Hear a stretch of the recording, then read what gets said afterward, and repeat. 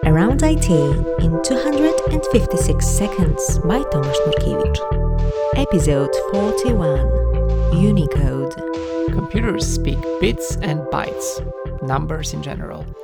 When we say hello, it needs to be encoded to numbers. Conveniently, each character becomes one number. A number can then be stored, transferred, and rendered on another computer. Therefore, everyone needs to agree which numbers represent which characters. The first commonly used attempt was called ASCII. In ASCII, lowercase h is 104, whereas the exclamation mark is 33. There's one problem here. It's an American standard, so it ignores the existence of any other country and alphabet. It's 7 bits, 127 symbols. Over time, each country developed their own standard, mapping special characters to numbers. It was impossible to open a file without knowing the source encoding. This was painful and caused a lot of websites and documents to be rendered incorrectly. Having the same number reused for different alphabets is tedious and error-prone. So let's use 2 bytes. Here comes Unicode 1.0. A standard which mapped every character known to humankind into a 14-bit number. Well, not quite.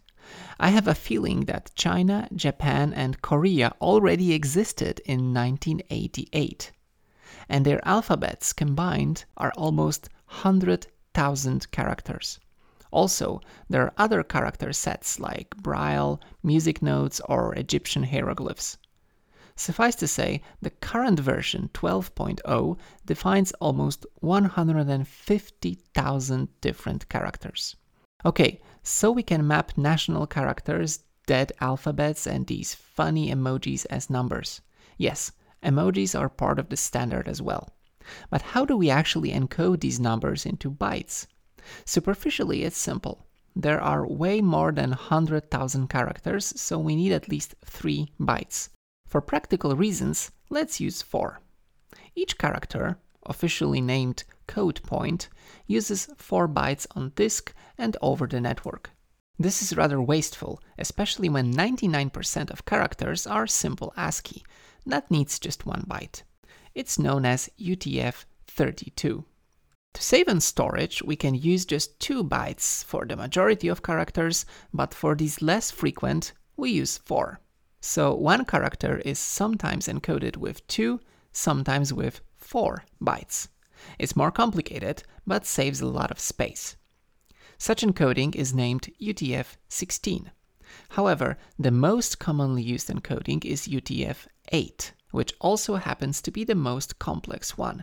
It uses 1, 2, 3, or 4 bytes to represent one character. To make matters worse, there are emojis. You know, tears of joy, heart, and poo pictograms. To make things more complex, some emojis use multiple code points.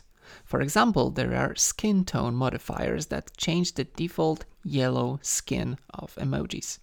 Also, if you put a woman and a rocket emoji next to each other, you'll get a single emoji, a lady astronaut. I kid you not, it gets better. Placing a man, a woman, a girl, and a boy next to each other renders as one family emoji. This means that a single symbol can be encoded with as many as 7 code points and 28 bytes in UTF-32. This topic is way more complex, but let's stop here. Thanks for listening. Bye.